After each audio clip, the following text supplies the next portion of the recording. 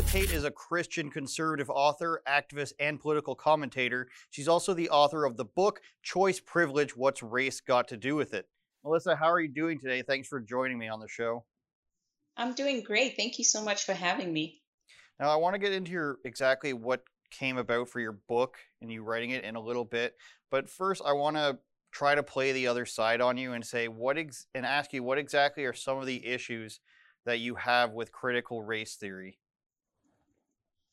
Well, basically, critical race theory is a Marxist ideology, really at its core. Like, if you really just want to go down to its core, it's a Marxist ideology that is designed to racially divide and conquer a nation for Marxism. Yeah, so it's something that I've actually seen play out in my own country, and I write a lot about that in my book. But also, just even not even looking at the bigger picture, what is it doing to children? What is it doing to white children? What is it doing to black children? So it has a psychological effect that is having on children and on people and on society. So it's something that I don't think is good on a societal level. And on the bigger picture side, I feel it is dangerous because it's Marxism. Now, it's come to a lot of people's attention, and there's, of course, people or parents gathering together and trying to put a stop to it in their school districts and to their school boards. So now that that's been brought to light, a lot of the counter argument to that are people just saying this is just a way to teach children about racial injustices in the law, about past history that people have faced in the United States. How do you feel about that? Do you think that if parents were to just sit and read more about what their children are being taught, that they'd be more against it, or would they be understanding of what people might argue that they're trying to teach? No, I don't think they would be understanding because the way it's being reported in media is very different from how it's actually playing out in real life. And I'll give you an example of that lady named Gabby. I forget what her last name is, but she's actually one of the first women to sue a school for teaching that type of ideology because the way it manifested in her son's life. So she's actually a biracial woman, so she's black. And her son, I guess he looks white. And because he looks white, he was asked by the school to write a paper stating his white dominance. And he Hmm. refused to do that, and rightfully so, because you shouldn't be forced to do something like that. And because he did that, he was met with, pushback. I think he actually got punished for it by the school for not writing a paper about his white dominance. So you see how this is playing out. And this is, so the mother was horrified and she's actually suing the school for this reason. So you see what it does. It like targets children and puts them in a position where they're supposed to, internalize their race and feel guilty about it if they're white. If they're black, they're being told that you're oppressed and you can't amount to anything. So to me, this is something that is very dangerous to children, and it shouldn't be taught in schools at all. Now, in grade school and high school, you're sort of expecting the children to just, take in what they're told, they're quizzed or tested on it, and you move on from there. But in college and university, you're supposed to have more of a critical thought basis to what you're being taught. You're supposed to question it and maybe come up with some ideas to go against it. But why is it, do you think, that so many young people, college, university age, are willing to jump on board with this, especially people who are living in areas where they maybe feel like they have some sort of privilege and they've been told that other people who don't look like them would not have the same privileges they do? Well, because the universities no longer teach people how to critically think or challenge any ideas. They're just basically given what they're supposed to think. And really, they're being told what to think. And these children, particularly from the white privileged areas, they're being told to feel guilty about, who they are, about being white, and to feel sorry for all these black people because they're oppressed and so forth. And that's what they start to internalize. But really, what it is, critical race theory. It claims to state that they are trying to teach history, but really, they don't really teach the true history. It's a very revisionist history if you really study the type of history they're teaching out there, because it is a history that only focuses on the bad things that happen to Black people, but it also erases all the achievement that Black people and all the accomplishments Black people have made in this country and all the contributions they've made to this nation. So it's a very one sided type of way of looking at it. And if children in universities are just presented with one set of facts or one set of one if they're presented just with one type of history and not any other types of information, then they're just going to form their opinions on what they're given, and there's a lot of stuff that is emitted out of it. And I'll give you an example. If you study Booker T. Washington, Booker T. Washington was a great African American man who built a great Black university. And actually, the president of Harvard came to the Tuskegee Institute, which was his university, the Black university, and stated that the Booker T. Washington's university was creating more millionaires than Harvard, Princeton, and Yale combined. And that's something that's not taught in critical race theory type history. So, and this is at a time when white supremacy actually existed. So during a time right after slavery, when white supremacy actually existed and there were barriers for Black people were achieving great things and building great societies and doing great things. And all that stuff is erased from this revisionist 1619 project type history that doesn't focus on any of the achievements that African Americans made in spite of the racism and oppression that was happening at that time. So if that was happening in 1905, if a Black man created a university that was creating millionaires, that more millionaires than Harvard, Princeton, and Yale combined, so you're telling me that Black people can't succeed today in 2021? But that's what they're being told. And it's a message that is demoralizing to Black children because they don't ever get to see any of that history of these great achievements that African Americans made, and they just believe that they're oppressed, and that becomes a mentality, that becomes a way of thinking for them, and a belief system that actually starts to manifest the poverty and oppression that we see today. Now, you mentioned about sort of a revisionist history and focusing on the negative stuff. I was having a conversation with somebody recently, and we were actually in the grocery store, and we're looking at Uncle Ben's rice, and we're like, this is going to be targeted by cancel culture. Little did we know we were looking at an old box of Uncle Ben's, and they've already taken him off of the box. They've taken Aunt Jemima off, and there's actual history behind people like Aunt Jemima, which is overwhelmingly positive. Now, my point is, I want to ask, who actually is affected by this? If we start taking Black figures, for better or for worse, the same thing with monuments and statues, if we start taking figures down, do you see this as an actual positive for anybody? Do you walk through a grocery store, or anybody walk through a grocery store and say, thank God Uncle Ben or Aunt Jemima are no longer on these products? Does this make a difference to anyone other than, maybe 1,000 people on Twitter who had a problem with it? Yeah, and you're absolutely right. It doesn't. No, critical race theory and all this stuff doesn't benefit anybody except the far left elites. That's all who benefits out of it, because it really, if you think about what they're doing, how does it even benefit the average Black person? If you see what's happening in the Black communities right now, the biggest issue is the fact that Black children are graduating not knowing how to read or do math. So they're being set up for failure. And that is something that we should be talking about and focusing on. Instead, we're tearing down statues and taking Uncle Ben off the box of rice, all these symbolic things that have nothing to do with actual practical things that can actually help Black children get out of the cycle of poverty and off the school to prison pipeline.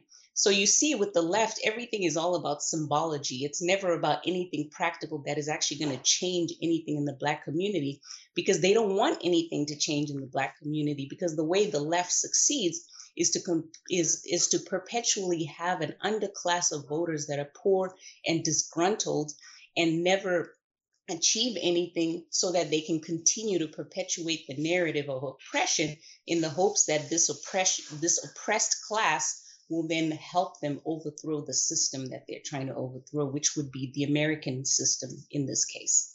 I think you're completely right. And I want to show the woman who claims to have coined the term critical race theory. She is, Joy Reid on MSNBC. I hate how much I mention her, but she gets these people to come on, and they're basically saying that everybody's got it all wrong. They're misrepresenting critical race theory. So I want to play that clip. I'm not sure if you've seen it, and then we'll get your comments on it. Yes, I do. Yeah. Well, theory Marxism. Look, you know what? Here's the thing, Joy. Critical race theory is not so much a thing. It's a way of looking at a thing. It's a way of looking at race. It's a way of looking at why, after so many decades, centuries actually, since the emancipation, we have patterns of inequality that are enduring. They are stubborn. And the point of critical race theory originally was to think and talk about how law contributed to the subordinate status of African Americans, of indigenous people, and of an entire group of people who were coming to our shores. Now, it seems to me like they don't ever, and anyone can go and watch the full clip there. I think it's a 7-minute interview. They don't ever talk about what's actually being taught or what's actually in the papers that were written about critical race theory. It's like if I were to describe prison in the best way possible, I'd say it's a rehabilitation center where, you know, people go and they can learn about themselves. They can spend a lot of alone time and think about what's going on in their lives, and they may come out and be a better person. Or in the reality is you're going to have to join a gang and you're going to get stabbed or something like that. They don't want to actually talk about what's really in it. And on top of that, they don't seem to see Marxism as a bad thing. Now, maybe I'm just reaching there because it should be assumed that Joy Reid or MSNBC, it's obvious that they don't see it as something that's bad, but they're kind of positioning it as separate. The same thing with intersectionality. Now, I think that's what's going on in the media, like we talked about earlier.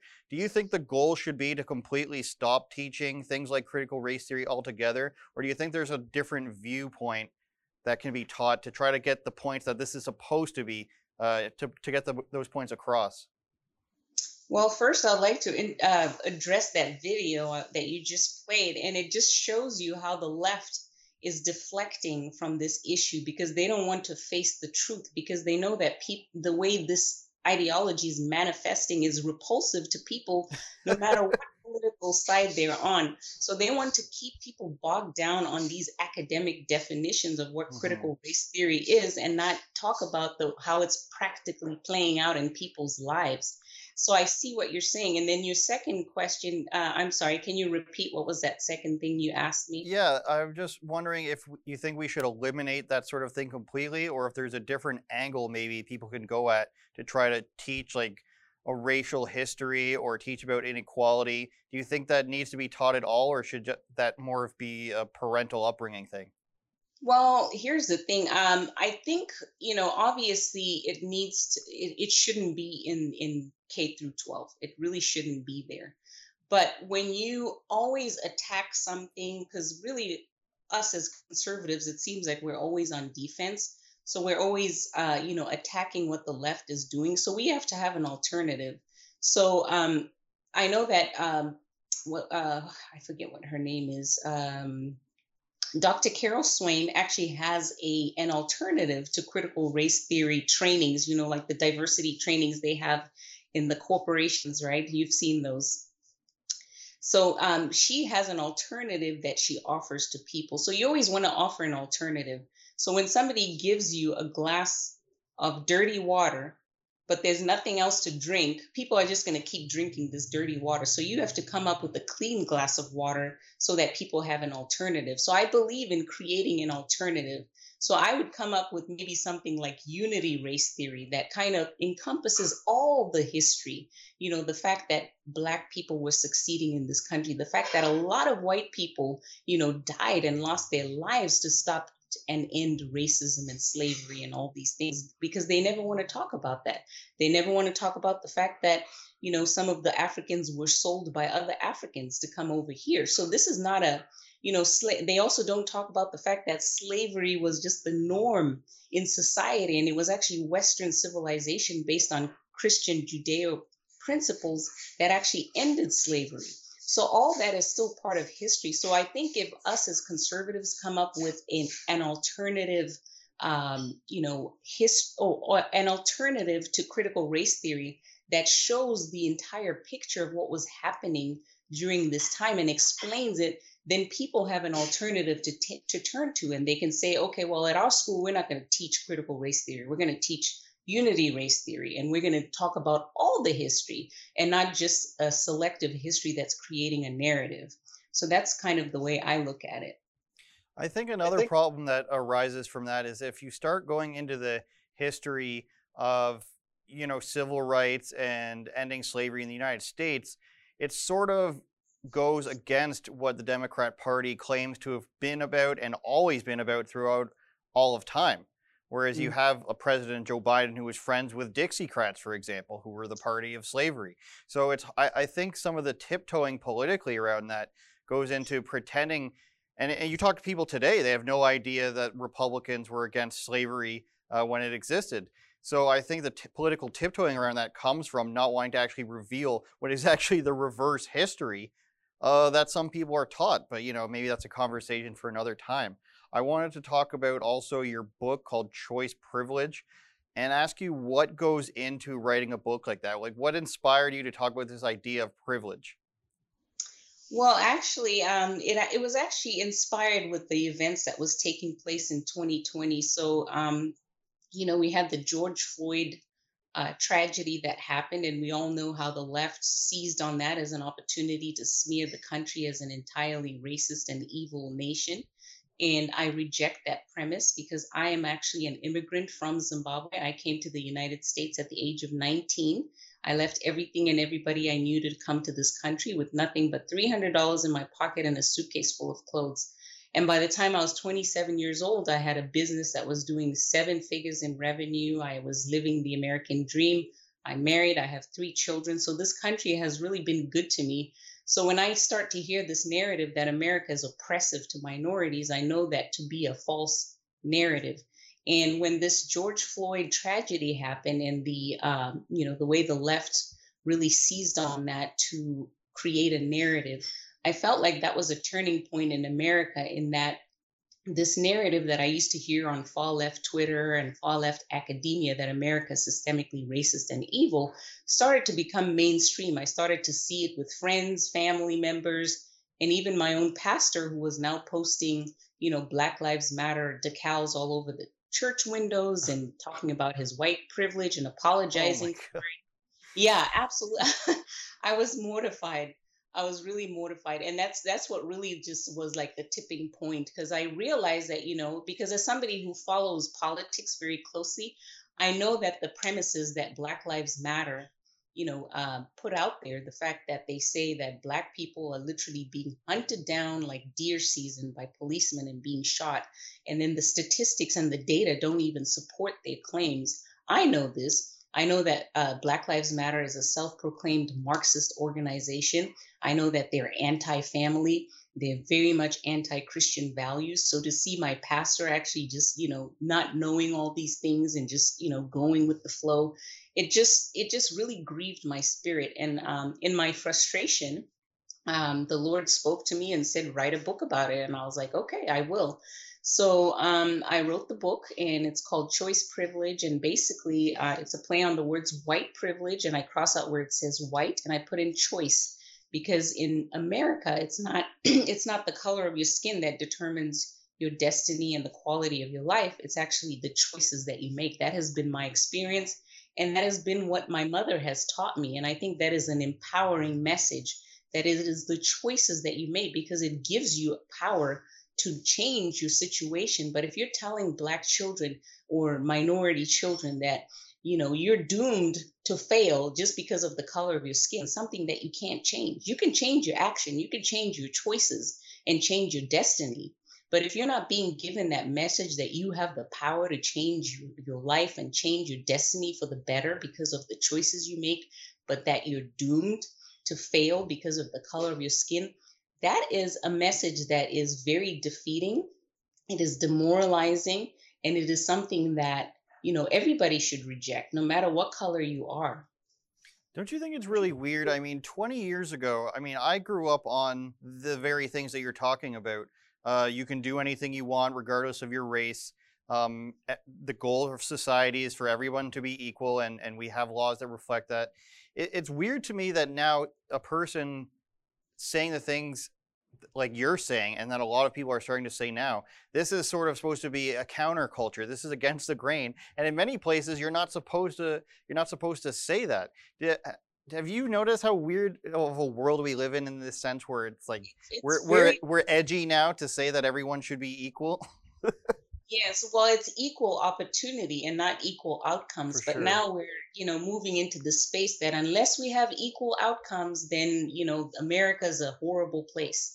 And obviously, there's no way of ever getting equal outcomes. It's an unattainable goal. But you see that with the left, everything they propose is something that is unattainable.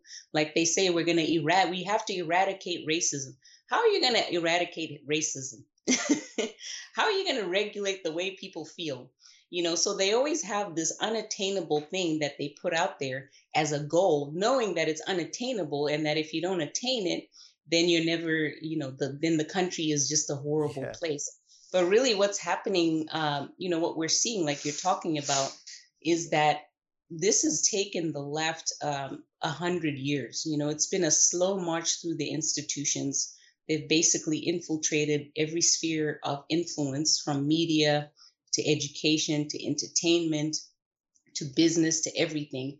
And they did it while we Christians and conservatives just basically, didn't do anything about it. And now we're finally waking up in a world where if you say there's two genders, you're the crazy one. So it's really because we haven't really, pushed back on the left's slow infiltration into every sphere of society. But I feel like it's not too late, and I feel like people are finally waking up now. We're kind of waking up in the last innings, but we can still we can still win if everybody gets involved and gets engaged. And that's kind of been my message. Like, we need to just get off the sidelines and realize that we are in big trouble in this country if we let the Marxists take over. And coming from a country that fell to Marxism, used critical race theory as a means to achieve that goal, I understand what we're up against. I understand what the result is going to be if these people win, and it is ugly.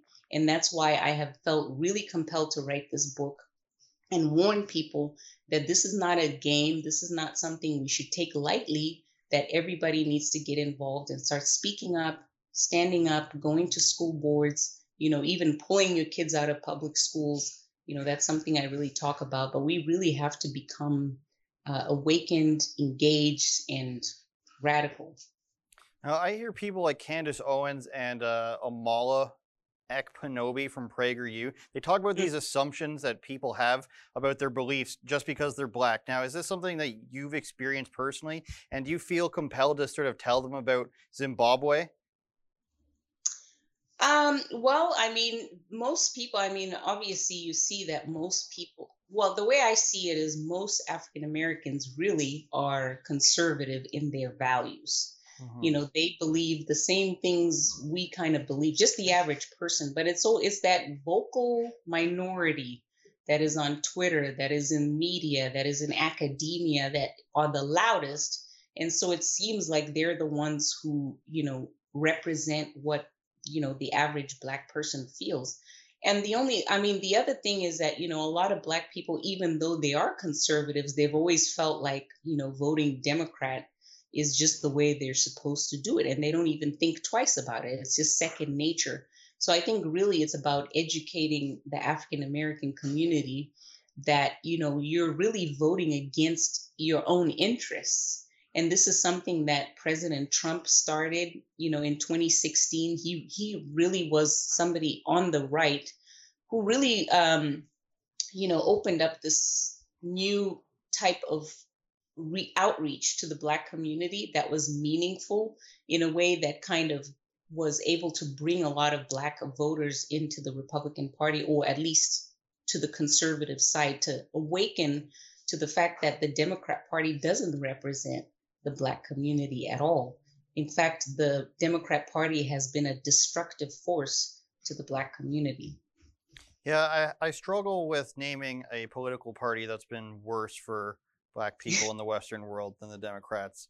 And I can back that up if I need to. I also saw a video from Pittsburgh. Their lieutenant governor almost said lieutenant, because that's what we say in Canada, saying that he's saying that voter fraud isn't an issue. It's just all voter ID is all about suppression. They're talking about the Texas Democrats who all left and went to Washington. That's a big deal for some reason, that they all went to vote on this thing. But they're all saying, especially out of Texas, since it's such a battleground state with so much illegal immigration coming in, and obviously a lot of these people are voting, and that's a huge battleground topic for them. So I want to show you this clip from that's a local news station, I think in Pittsburgh, where this guy's saying that it's not an issue at all. Can we play that, Justin? Lieutenant Governor John Fetterman says that voter fraud is, quote, a fiction. He talked this morning to the Texas House Democrats who fled to D.C. to stop an election bill in their state. Fetterman has spoken out in the past about voting rights and Pennsylvania's 2020 election, and today he called universal voter ID insidious and unnecessary. Universal ID and some of these other measures are a solution for a non-existent problem of voter of voter fraud, and it's simply voter suppression because they don't want people voting that they believe aren't going to ultimately elect them. Back in the fall, Fetterman got into it online with the Republican Lieutenant Governor of Texas over accusations of widespread voter fraud in the 2020 election. Now, we got LeBron James, got Major League Baseball, all these people. It seems like Democrats are always against voter ID. They basically say it's too hard to vote. And I think I'd be a little bit more sympathetic to this guy if he was saying, of course there's voter fraud, but it's not so much of a big deal that we need to change our laws. He's saying that it's not an issue at all, which I can't get on board with that. How do you feel about this idea that asking people for ID is completely just voter suppression? It is absolutely insulting, in my opinion, because basically what they're saying is Black people are too dumb to have an ID. That's what they're saying. And it just goes back to, the bigotry of low expectation that the Democrat Party has always had. They've always used Black people as their human shield to pass whatever laws they want to pass because of poor Black people. So we're going to have to help them, because they're like crippled children that we have to, help. And it's absolutely ridiculous. I come from a country where, people they vote with their ID, and most of these people live on $1 a day. And if they can get an ID, then African Americans can get an ID as well. So it's absolutely ridiculous. We know that the reason why they don't want ID is so that they can cheat. That's just basically what it is. So does it bother you when that's like, let's say a white person says that and they think they're coming to your defense when they say, Joe Biden says older Black and Mexican people can't use the internet to register to get a vaccine. So there is a bigotry of low expectations, but does this bother the regular person, do you think, to be told this? Is it demoralizing? How does it make somebody feel when they say you're basically helpless, you can't get an idea, even though you probably already have one?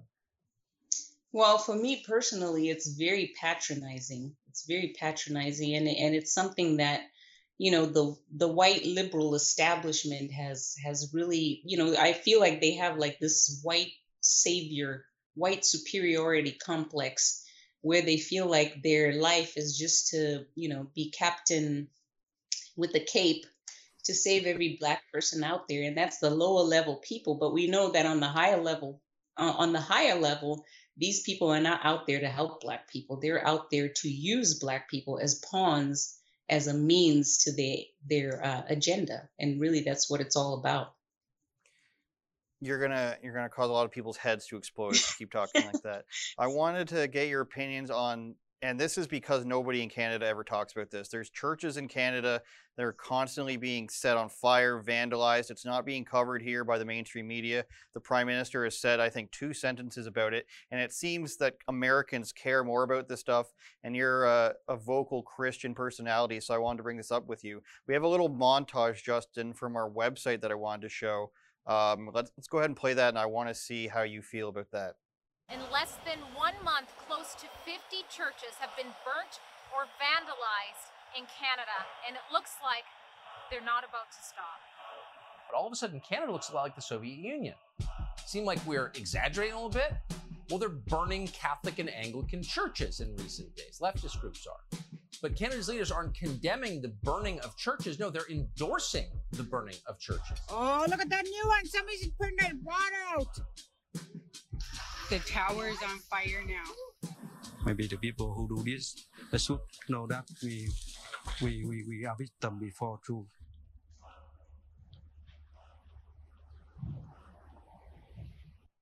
So you would think that this happened over the course of a year, but it's actually been like a month. First of all, had you heard about this before we played this for you? Yes, I did see that. And I hadn't actually, I mean, I feel bad that I haven't really focused on this issue, but this is such a horrible, horrible thing that is happening. I mean, I don't know what is going on in Canada, but Canada is just, it's like there's this antichrist spirit that has arisen up over there. And it seems like people, they don't really fight back against this agenda. I don't understand. But maybe you can tell me a little bit about, you know, the way Canadians feel about this. But this is absolutely horrifying that this is happening. But it just goes to show that really what's happening, in my opinion, all of it is an attack on Christianity, an attack on the people of God. This is what I've seen, because you see, even like with the COVID situation, you see that a lot of the things they target is things that have to do with church and so forth. But you can see how, you know, things like strip clubs and bottle stores and, you know, mega corporations can be open, but churches have to be shut down, and you have pastors being arrested. You have churches being burnt down. I actually met with one of the pastors, the pastor that got arrested, and when I was in Tampa, Florida, and he was telling me all the stuff that he has had to endure. But he said that in spite of all of that, he's actually seeing revival in his church. So that really gave me hope. But just to see how, you know, a society that was founded on Judeo-Christian values, I mean, the Western civilization is built on Christianity. But you see that there is an agenda by the left to strip Western civilization of its Christian roots, because really that is the foundation of what everything that we stand for as a civilization comes from. That's where our laws come from. That's where our morality comes from. That's where everything that we believe in as a society, whether you're a Christian or not, comes from those Judeo-Christian values of loving your neighbor, being kind to one another, not stealing from one another, thou shalt not kill, and all these things, because these were things that really weren't part of society before Western civilization. You know, a lot of people lived in societies where they were tearing things down, and, you know, there was no freedom, and there was no, you know, good relations between people and so forth. So it's really sad to see how they are really attacking. There's a deliberate attack on Christianity that is taking place in the West, all over the West. Well, what sort of sparked this whole thing was they found a mass burial site that was unmarked. By most accounts, even the people there, it was just an unmarked, you know, grave site.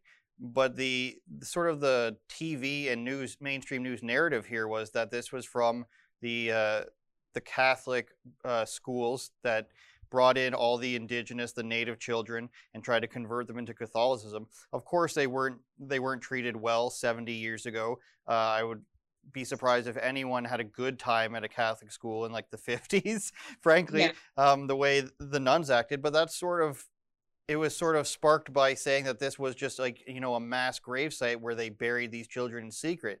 Turned out it was more so like unmarked graves. And of course, graves should be respected and not desecrated. But it sort of turned into this movement now where it appears to be a far left groups going across the country and setting ablaze or vandalizing. A few people have videotaped themselves doing it. There's people who've been caught on security cameras. And it doesn't appear to be what some people thought of maybe natives doing it, because some of these are actually on Indian reserves, the churches, and they're still being served as churches for the communities there. So it would be very confusing if people were burning down essentially their own church and damaging their own reserve and their own properties as a way, you know, to get back at, you know, a sect of churches that may have been from another province. As you can see, they're all across the country. They're in different places. So that's sort of where the the story comes from. And you'd have to wonder if the people in power, the federal government at least, which is very liberal, maybe less liberal or more liberal than the Democrats, I would argue. Oh, wow. But they probably don't completely care about protecting religious rights because, you know, there's a loss of religion and a loss of faith completely in that section of politics. But that's basically where it comes from. And if you want to look into more of that, we have the website there. Definitely more into that. No, I see. I wouldn't be surprised if it's the left that are, you know, tearing and burning things down. Because if you study history, that's what the Marxists do. You know, they're just going to be tearing down churches, tearing down statues, burning stuff down, and so forth. So I am not surprised. I wouldn't be surprised if it's the left and not who the media says is doing it. So. Yeah, I don't think Biden even would be as silent on this as Trudeau is because of how much Christianity there is in the United States. Obviously, Trump wouldn't be silent on this at all. There would probably be something put in place. But speaking of Trump, do you think that I was talking to a YouTuber yesterday? Do you think that that Trump is going to run again for 2024? What do you think the possibility is of that? Well, I think he is going to run. I think the only reason why he hasn't come out and said it is because of the election commission. I think they have rules about that, but he's made enough of hints for me to believe that he is running. I'm just assuming that he is running. I don't see any reason why he wouldn't. He seems to be already campaigning. So I don't doubt that he's running at all. Who do you think he chooses as a vice president this time around? You know, I don't know. I would say he should pick Ron DeSantis, but I want Ron DeSantis to stay in Florida because we need Florida to remain free. So he would be a great pick for VP, but I'm not sure who he would pick. But Ron DeSantis. I think you also have Kanye. No, I'm just kidding. What's Kanye's party? The birthday party, I believe, is Kanye West's party. Kanye's kind of gone sideways, so who knows about him? I haven't heard from him. The last thing I heard from him is he's got the girl who's kicked out of the Olympics on his team there for really? Adidas. Yeah, the girl who was banned for smoking weed from the Olympics is doing an ad campaign with Kanye and Adidas. So that's an interesting play there. Were you disappointed with anything with President Trump and how his term ended? Do you think there's anything he could have done better? A lot of people are mad at him after the fact, of course, about how he pushed vaccines, about how he gave people false hope that he didn't actually lose and that he wasn't actually going to be taken out of office. Is there anything that you can look back and say that you hope he does better if he were to win again? Well, yeah, I mean, a lot of people were disappointed with a lot of things. I certainly don't agree with his push for the vaccine. But the way I look at it, going back to what I was saying, it's taken 100 years for America to get to where it's at today. So to put the blame on President Trump that he didn't do enough in the 4 years that he had to do it, with unrelenting attacks on him and his family, I think it's unfair to put that on him because this is something that has taken 100 years. And the reason why it's happened this way is because Christians and conservatives did nothing for the last 100 years. It's been apathy. Nobody's been doing anything. And then Trump comes in, with boldness and stands up to a lot of this stuff and does the best that he could in the 4 years that he had. And everybody all of a sudden expects that he should have done more in the 4 years, more to dismantle all of this. This is something that may take decades to dismantle because this is something that, this is a plan that has been in motion by the left for the last 100 years. So it's not something that's going to happen overnight. So I think we need to have grace for him. I think we need to appreciate all the stuff that he was able to accomplish because he did do a lot despite having unrelenting attacks against him. So I just try to keep a positive view of President Trump and just be grateful for the little that he was, I don't think it's a little, but, for the stuff that he was able to achieve. And if anything, one of his greatest accomplishments was waking people up, just having him as president, has caused the left to basically take their mask off because their power before this was the fact that they were able to do this in a stealth way, in a way that was very undetectable. But in their desperation to get rid of Trump, they took away the mask, they threw it off. And now we know the media is completely fake. Everybody can see it now because they were forced to be openly biased and, downright fraudulent in our faces. So, so that's a good thing that has happened, because it has caused people to see really what we're up against. Because the first step to fighting something is knowing what you're up against. And we never would have known all these things unless President Trump was in there to shake things up and actually reveal what was, simmering at the bottom, all the evil that we're facing right now. Yeah, I think it's definitely true about the border, about gun issues, about abortion, even about voting, and the veracity of the voting system in the United States. I want to thank you for coming on, Melissa. I had a great time talking with you. Anything else you want to say before we let you go? Well, I just wanted to say that I'm actually going to be starting a new show called Reality Check. And really what I'm going to be trying to focus on is not only educating people, but motivating people to become activated. Because I feel like, we're talking a lot about the issues and the problems, but there aren't too many people who are talking about the solutions and how people can get motivated and activated in their own communities, on a local level, in their school boards, and all these things. So I'm going to be starting that show, and it's called Reality Check. And if you're interested in hearing when it's going to start, you can just text the word reality to 53445.